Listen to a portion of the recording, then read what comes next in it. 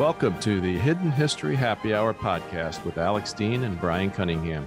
Here we have a drink, have a laugh, and you just might learn something about our favorite stories from history. Please visit our website at hiddenhistoryhappyhour.com and subscribe on your favorite podcast app. And if you like the show, please rate us 5 stars and leave a review. Cheers.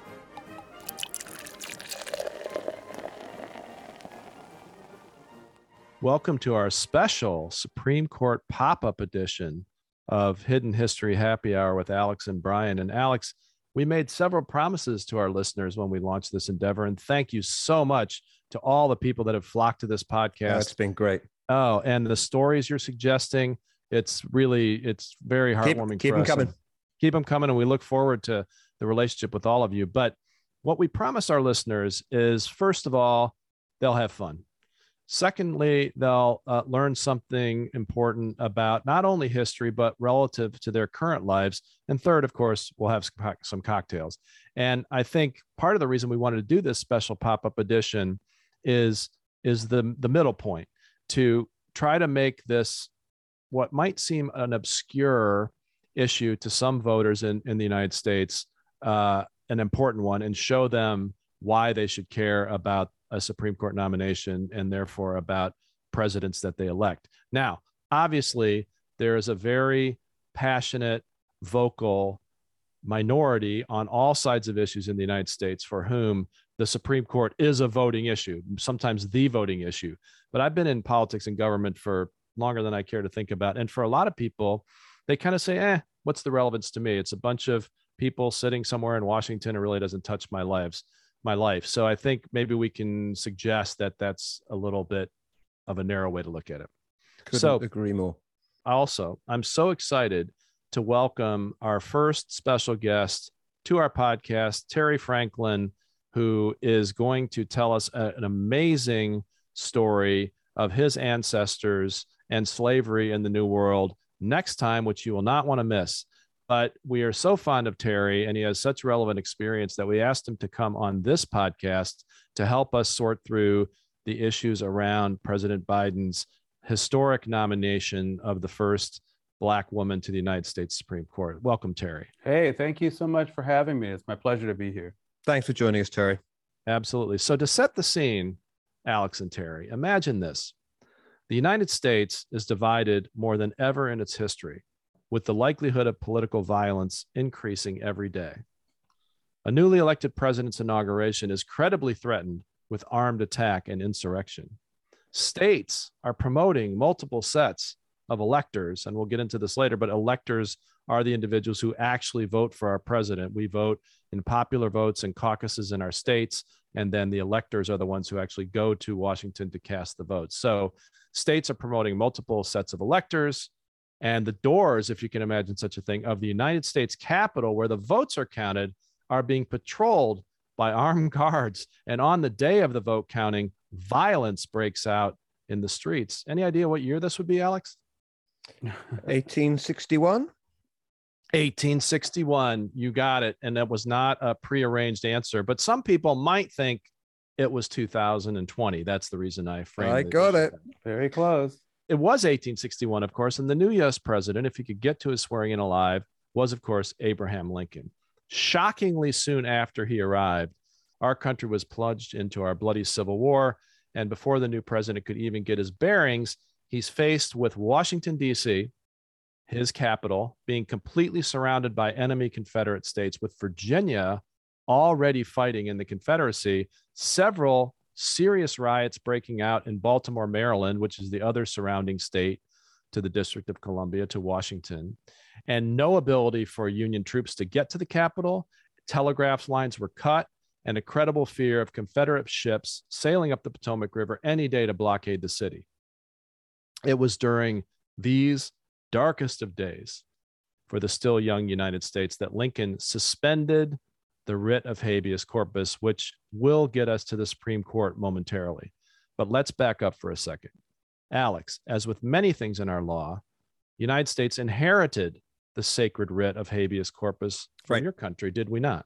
You did, and you speak about it, and you talk about Magna Carta rather more than people do in this country, in my country, I think. And I will I met the late Justice Scalia a few times, and he said, and you're going to have to forgive a bad impression, but Scalia said to me, people say I don't quote any foreign law.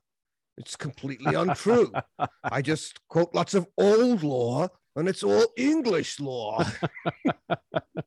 Well, speaking of old law, Alex, as a young CIA attorney, I had this amazing experience with our brothers / frenemies in the Federal Bureau of Investigation, in which I wrote a letter to the FBI on CIA letterhead, and following the government's manual, I put Department of Justice, Federal Bureau of Investigation, blah, blah, blah. And I sent it off. And shortly I got a phone call from a bureau chief, a division chief at the FBI, saying, do not ever include the Department of Justice on a letter to us ever again.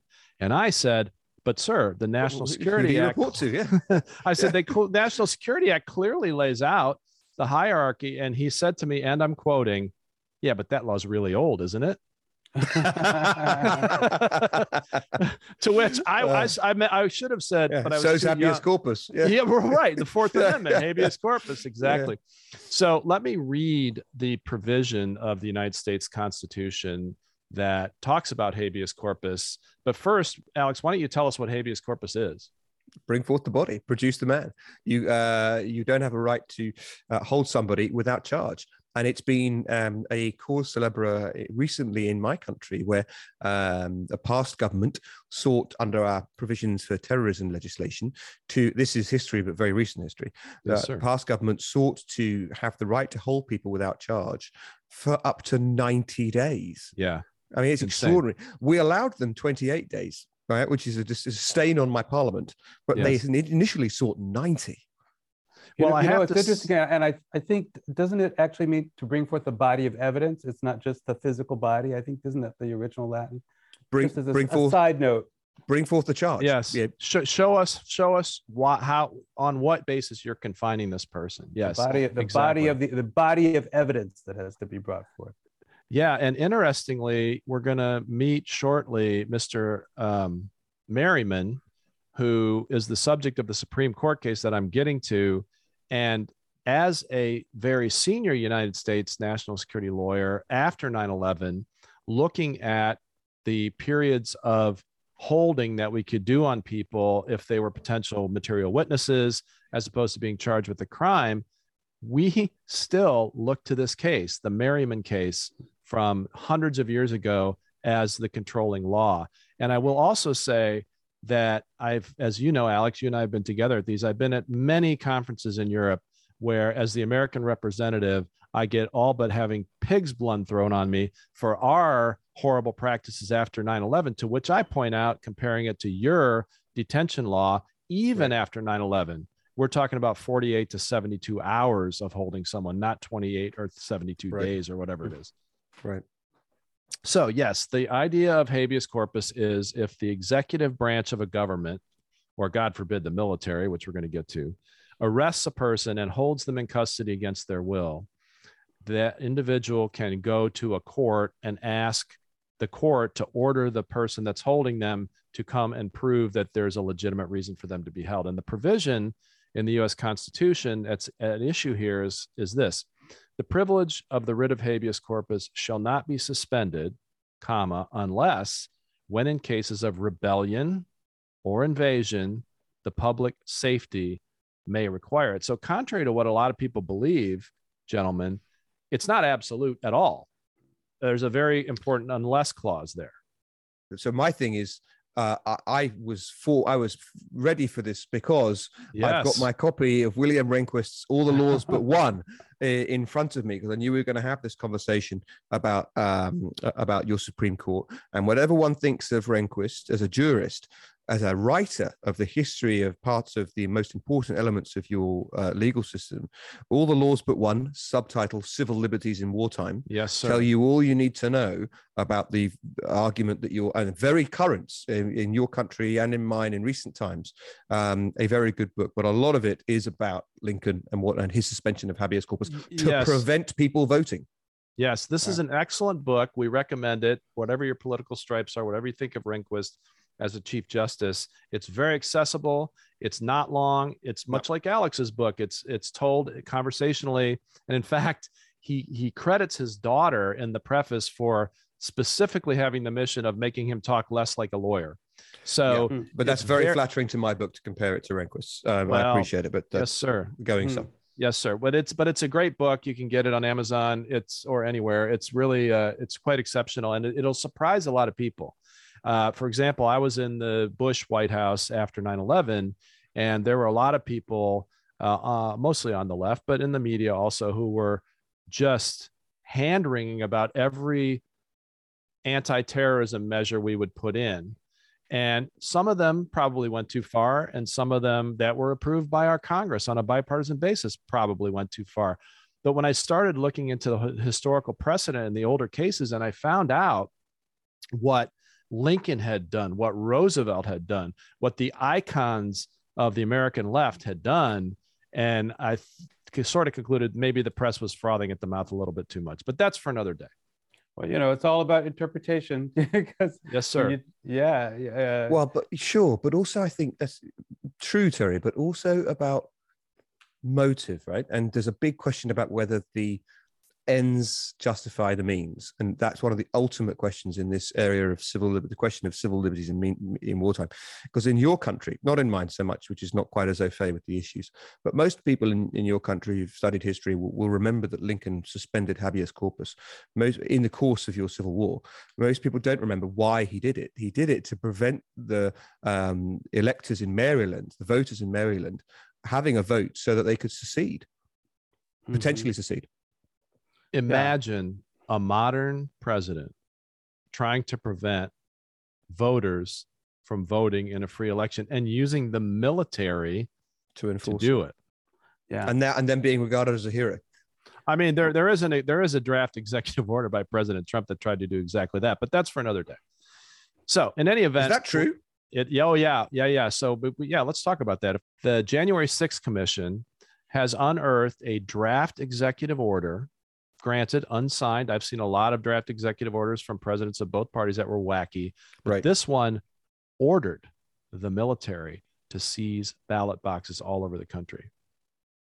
Yeah, I think when you have the power, you can do what you want. So stare decisis or precedent, we throw it out the window when it doesn't work for us, but we find ways to use it when we need it. And in the same way, he was ready. He had his executive order ready to go. And one of the ongoing themes of Rehnquist's book throughout all the stories is that presidents in wartime almost always push the limit of their constitutional authority and oftentimes exceed it. Right. And our courts that are supposed to be a check on the executive branch and even our Congresses pretty much look the other way when they think there's an existential threat to the country, much like with the Japanese internment camps in World War II. And then the Supreme Court comes out later and slaps them on the wrist, but they still did what they did. Well, there's lots of precedent for whatever comes in terms of wartime, as long as it's justifiable in wartime, you get away with it, right? But go ahead, Terry. But when we're not in wartime, what's going to happen to these things? Because the executive power just continues to grow and grow and grow, right? Well, and now, of course, with terrorism and weapons of mass destruction and even, honestly, insurrection, as a national security lawyer, I can tell you there's a lot of question about, one, what is wartime? And two, in wartime, what's the battlefield? We can be sure that ISIS and Al-Qaeda are never going to show up on the battleship Missouri like the Japanese did in World War II and sign a surrender. Right. So when does that end? And that's for another show. But there's a way to look at these issues, and it's an important way, from an institutional, constitutional, interaction of government, political science, wonky background. But it's a very different thing to put yourself in the shoes of a Lincoln in these darkest days of his capital being surrounded, or even of a George W. Bush when I was attending meetings every day when we had hundreds of terrorist plots that we were tracking. Right. So I just want to pick up on one thing you said there about the potential for the president's capital to be surrounded by his enemies. This is a conversation in your country that taught me something about the English language. Your capital, the district, originally looked like a full square rather than three sides of a square, and then the Potomac forming the fourth side. And that area to the south of the river in Alexandria was retroceded back to Virginia, which is not a common word. You've seceded some land to somebody, and you can retrocede it. And then Lincoln tried to take the land back again, so as to have a port and not have the south side of his capital facing the enemy. He of course didn't succeed, and it's remained part of Virginia to this day. But retrocession is a term you don't get generally outside of that discussion. So I commend it to you. Yeah, if you're listening, Mexico, any chance we could retrocede Texas to you guys? Well, they may have some questions the other way around. So I'm not sure I'd open that can of worms in your shoes. Which way does it end up?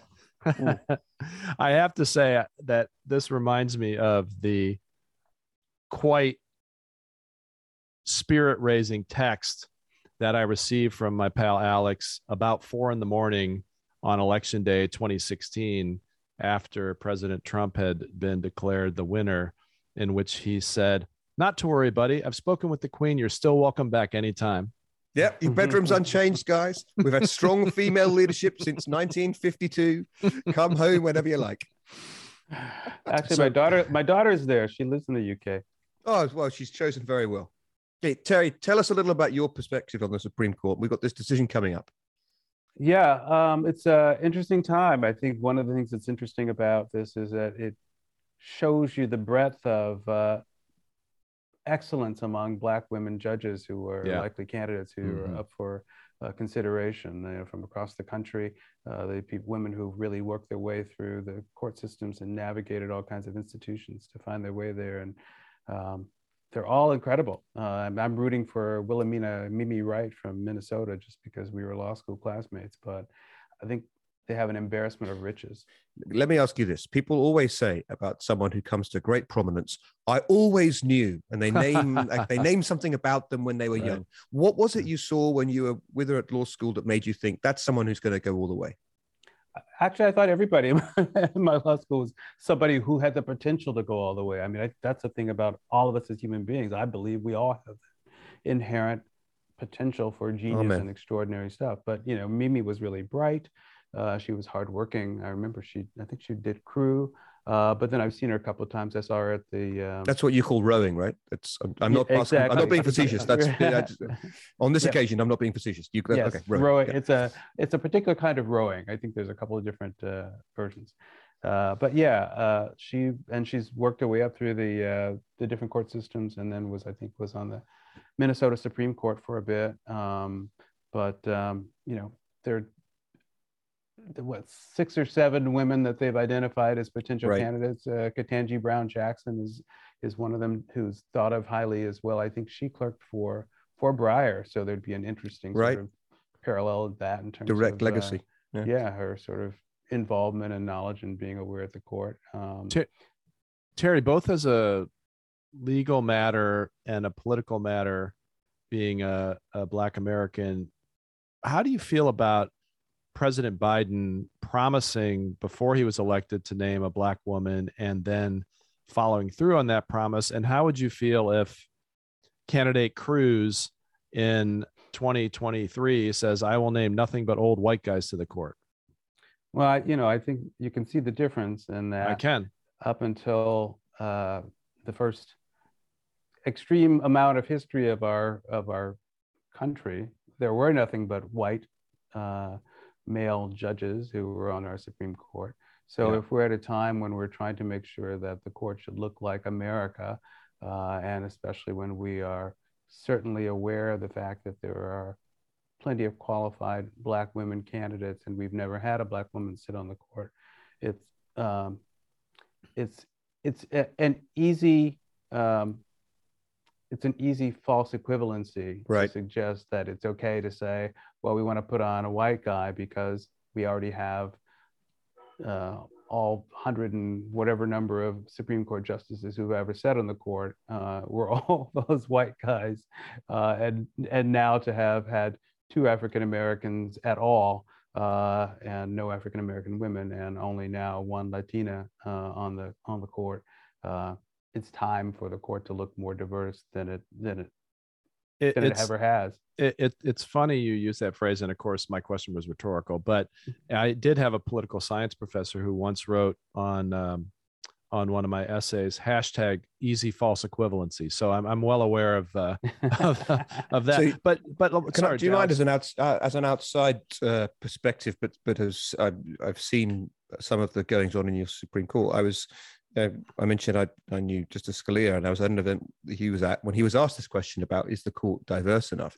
And I think a lot of people expected him to say, my great friend Clarence Thomas, which is true. They were good friends. They expected him to point to and Ruth Bader Ginsburg also. Yeah, that's true. His friendship spanned the spectrum, but I think that people expected him to say, well, this great African American judge is a great friend of mine. He looked at this person and said, well, if you care about my views about diversity of thought is the thing I care about most. Mm-hmm. And if you want to think about that, and you're thinking about people's beliefs, shouldn't you be concerned about the fact that 7 of us are Catholics? Mm-hmm. And the audience was very interesting perspective.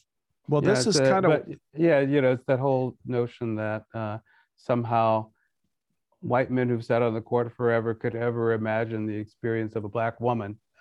It's that kind of false equivalency that that's there, because we know that these identities foster and create and establish what establishes character and what connects us to who we are as human beings. So that's a crazy question. And that's exactly where I was going with the question, Terry. And I wish the White House would hire you to be their advocate on the Hill, because the way I would be describing this is, one, false equivalency, like you said, that there's been 150 some Supreme Court justices and never an African American woman, and it's time for that. But also, more importantly, maybe than the signal sending that has, isn't it about time that we had some people on the Supreme Court who were not Ivy League educated lawyers who spent their entire life as judges? They're deciding issues that are affecting Americans at every level, of every race, of every gender, every day. And you could forgive someone who's gone to whatever that secondary university in England is, Cambridge, and lived all their lives in the academy for not understanding the life of someone who's grown up in, South Carolina as a Black person. And it's as much, to me, the racial justice piece of it as it is I've lived a different life than you, and the Supreme Court needs to have that perspective. I think that's the thing. They all are together. It's like the intersectionality. Like we all represent all of these identities that we bring to whatever it is that we do, and so the racial justice aspects, a part of that is just having lived a life in a world where you've experienced injustice, that you can see things that can't be seen, that were not written into the laws of white men who created the laws, who really weren't even thinking about Black women. They were property. When you consider our Constitution or our founding documents, you wouldn't give consideration to the thoughts or to the interests of those people. Terry, can I ask you a process question then? Because I think, so you've got the nomination. We know it's coming. We know the one justice is going to step down at the end of this term. We know we've got that zone. We know that the Supreme Court has been politicized as a process. If it wasn't politicized in the nomination process, it now very much is. We know that the Senate is split 50-50, an environment in which nobody's ever been nominated to the Supreme Court when the Supreme Court, there's never been a 50-50 success before. Do you think that the president's commitment in advance to nominate a Black woman to the Supreme Court will make the success of a nomination easier, because people can point to the campaign and the success of that and the person getting elected to president? Will this make it an easier process? I don't know. That's an interesting question. In some ways it should, because he made clear what his intention and desire was, and And he he got was elected. elected, and people were aware of that. Right. But it also should just be, I would think, a question of obvious. It's the time. This Right. is the moment. He's said it. We have qualified candidates who can fill this role. Unfortunately, Brian, most of them probably do have the same Ivy League background, but not all, but not all. But it the fact that they are Black women, and they are all Black women, means that they should all get an equal shot at getting this. So, if there are going to be questions about the confirmation, it should have nothing to do with their race, because we all know who was going to be nominated. Well, I mean, I doubt and who should be on the court. No one would dare say it openly. I think, except for Senator Roger Wicker, who recently on television said that if the pick is a Black woman, it's obviously a product of affirmative action.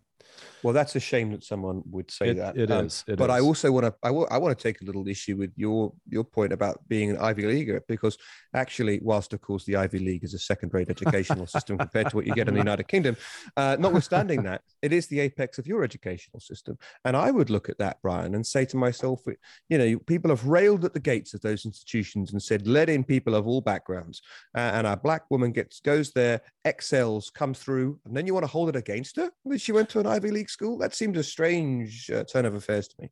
Well, that's fair. And I mean, if we had unlimited time, we'd unpack some of these issues, because they're related, but they're not all the same. You could have a woman of color who graduated from Yale Law School, who also was a community activist and had been a defense lawyer. And my only point is there's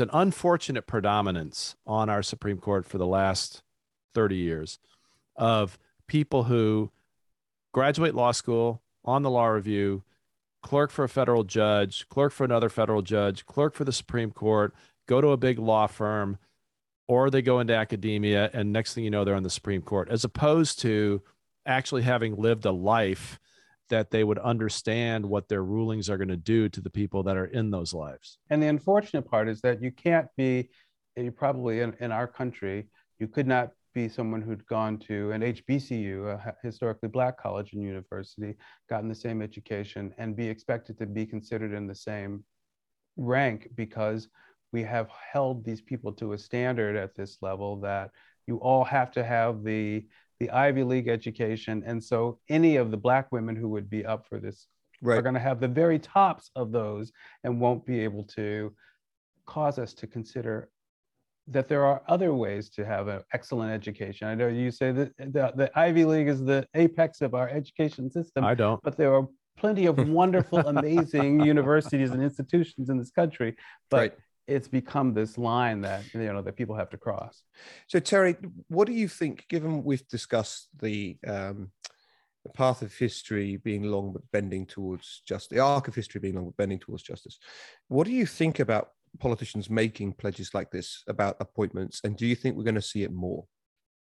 I would think that is a welcome idea. I know that some people will push back on the idea of identifying a Black female candidate as for the Supreme Court of the United States, but that's precisely the reason why we want to have someone chosen from with those identities, because that is the person who has been thought of as the most oppressed.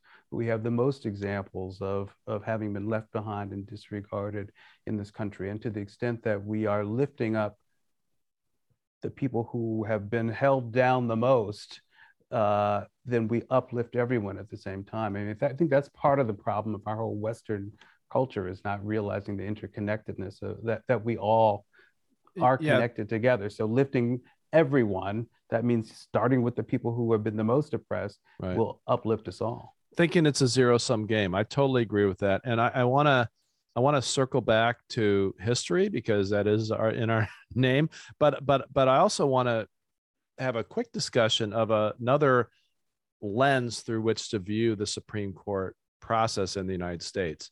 And that is, I was a Senate staffer in 1985 for Senator Tom Harkin, who's a very left-wing Democrat. And in those days, I know I sound like grumpy old man from Saturday Night Live, but in those days, essentially, if the president picked someone who was not a criminal, not unqualified, had served as a judge before, and wasn't a complete radical on the left or right, the opposing party in the Senate, which confirms all of our Supreme Court nominees, would confirm them. Those days are gone. They left during the late 80s. Both sides are responsible. It would be nice if we could get back to the idea that elections have consequences. And if Biden promised a Black woman on the court and Biden got elected, the Republicans in the Senate would say, well, fair is fair. You get who you want as long as they're qualified. I don't think we're ever going to get back to that. But Terry, I guess you and then Alex, Is there any chance of even putting that genie a little bit back in the bottle, or is it done? Not with the numbers as they are, the way they're divided. I mean, after McConnell pulled the fast one on Merrick Garland's nomination. Hang on. After Harry Reid pulled a fast one by announcing that he would not allow the filibuster for judicial nominees, which at the time, myself and many other people said, be careful what you wish for. But Right. please proceed. And I don't know when you stop the escalation to the point where it's where it does become nuclear, and it was described as such at the time. But to deprive a candidate or the president of truly his nominee for the Supreme Court, I think sent a shockwave that puts us beyond any number of reasonable limits. And I think the idea of trying to get back to something like comity at this point, I don't see it's possible. So you think it's generations away. Alex, how does this work in the UK? I mean, what is the equivalent of the Supreme Court? Do they have the same power? How does it work? We have a court which is now called the Supreme Court. It used to be the Judicial Committee of the House of Lords, but it sits as a separate body, and members are selected by a Judicial Appointments Committee. In fact, there's a brilliant book on this process written by a thrusting young lawyer then called Alex Dean in 2003, advocating some changes, which of course never happened. Well, some of them did, but anyway. How many books of yours do we have to sell on this podcast? We can even cut that bit out. But anyway, the point I was going to make about this is that yes, we have a process in which our judges aren't elected. Our judges aren't at any level. Our judges aren't appointed by politicians. We have an appointments committee which supposedly seeks to select the best candidates. You can have lots of questions about whether that's how it works, but there's certainly no vote in our House of Commons or House of Lords to approve nominations. So your Supreme Court is not made up of members of the House of Lords anymore. They also sit as law lords, but they are not. In fact, they never were quite in the way that you're implying. Just gentry or hereditaries who just went and did some legal stuff or happened to sit as a judge. They were always qualified lawyers. They would go and sit in our upper house as well. Let me put it this way: can you be on the UK Supreme Court and not be a member of the House of Lords? Yes. Okay. All right. Very good. But you guys have something called the advisory opinion, which we don't have in the U.S., right? Where your Supreme Court can opine on things that haven't actually come to litigation yet. It's not a common activity at all, but the court waits for cases to reach it, just like yours does. It's still a common law court. And is your court politicized in the same way that Terry and I were just discussing ours being? It's been drawn down that road over certain events, Brexit being one, but nothing like the same. But what I was going to say to you about the conversation you and Terry were just having, because it's fascinating to me, is that you don't have to go back very long to find a less. I know you've had a couple of Coney Barrett and Kavanaugh. You've had a couple of big controversial-ish appointments in a row. It's your country and your court, but it matters to everybody because of the significance of the decisions that it takes for the world. But Gorsuch's nomination was nothing like that kind of explosive procedure. You can look to relatively recent proceedings where people say, well, this person's just so good or just so qualified that it's not the most vicious and partisan fight around. And hopefully this could actually, maybe I'm just starry-eyed optimist, but the first Black woman going onto the court might be part of a healing process where people say, where it's a landslide nomination confirmation. And people say, well, this is important for societal reasons, but also this person makes great decisions and is going to be a great addition to the court. Bipartisan support. Is that really impossible? I hope you're right, Alex, but I think the best case is it's 51-50 and, maybe we peel off one Republican to vote for her. What do you think, Terry? Yeah, the fact that the Gorsuch nomination went through fairly easily, I think says probably something about the fact that despite the fact that that was the replacement for Merrick Garland, that they were still willing to come together at that time. I guess there still does suggest that there was some kind of willingness, at least on the part of the Democrats, not to push back and fight. But as to what's coming up this summer, I would hope that there would be an understanding or agreement that we could go back to those days of trusting the fact that the nominee should get through. Yes, which is a principle I generally believe, no matter who they're replacing. But that argument's got to be stronger, right? Given that they're replacing a liberal.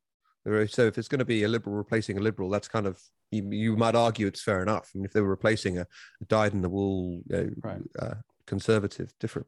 Yeah, you'd think so. Yeah, because it's still only 6-3, so it's not likely to substantially change the ideological bent of the court. So there should be less stakes because all of the women who are up are probably going to be a certain age, and so the expectation is that they're going to be there for a certain length of time, and that they'll influence the court for a long period of time. So hopefully they'll save their powder for the next fight.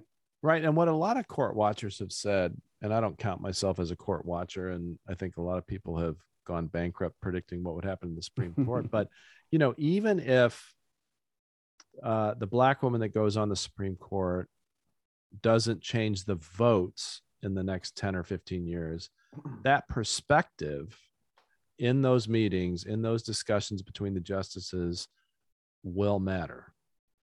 Because again, there's a lot of isolation in being a career judge.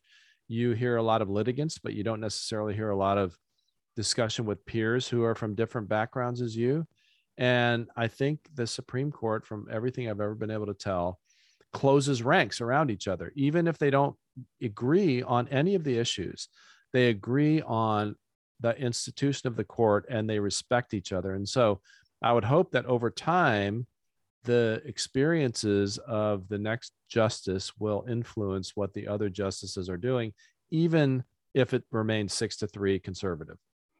Because that's the whole thing about the court, is that it's such a long-term institution and the tenures are so long. I think that is the way it in theory should be working, is that, institutional change happens over time, and Overton's window of an idea opens and begins to become more established over time. It certainly will affect the court because, as you say, they do sort of come together, at least for institutional support. So, gentlemen, may I get back to Abraham Lincoln's quote, "All the laws but one." Our Constitution is not crystal clear about whether only Congress or the president had the power to suspend the writ of habeas corpus. It's actually not in the Bill of Rights. It's in the original text of the Constitution.